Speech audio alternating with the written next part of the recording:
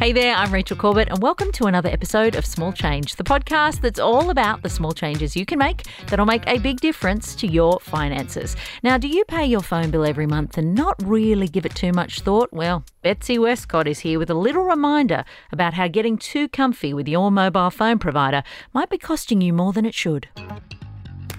Today's money tip is based on a true story that actually happened to me earlier this year. Confession time. I had been on my phone contract for over 2 years. The phone had been paid off, and instead of upgrading to a new phone, I just kept my existing phone because it works perfectly fine. So there I was, just paying for the calls, the texts, the data. But I kept getting these notifications about approaching the data limit usage each month. Then I would go over the data and get charged $5.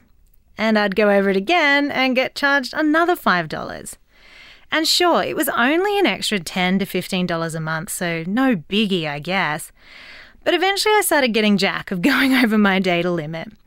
What was going on? I wasn't doing anything crazy like uploading videos or streaming the entire Bridgerton series on my phone.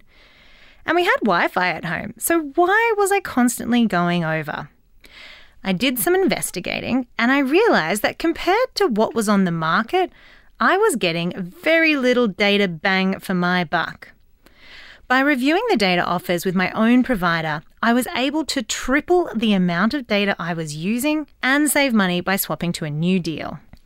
So moral of the story, don't set and forget your phone plans. Here's 4 tips to avoid paying too much on your mobile phone bills. 1. If your contract has expired, you could be paying additional money for a phone you already own. Time to review your phone plan. 2, if you never exceed your data limit, or if you always exceed your data limit, time to review your phone plan.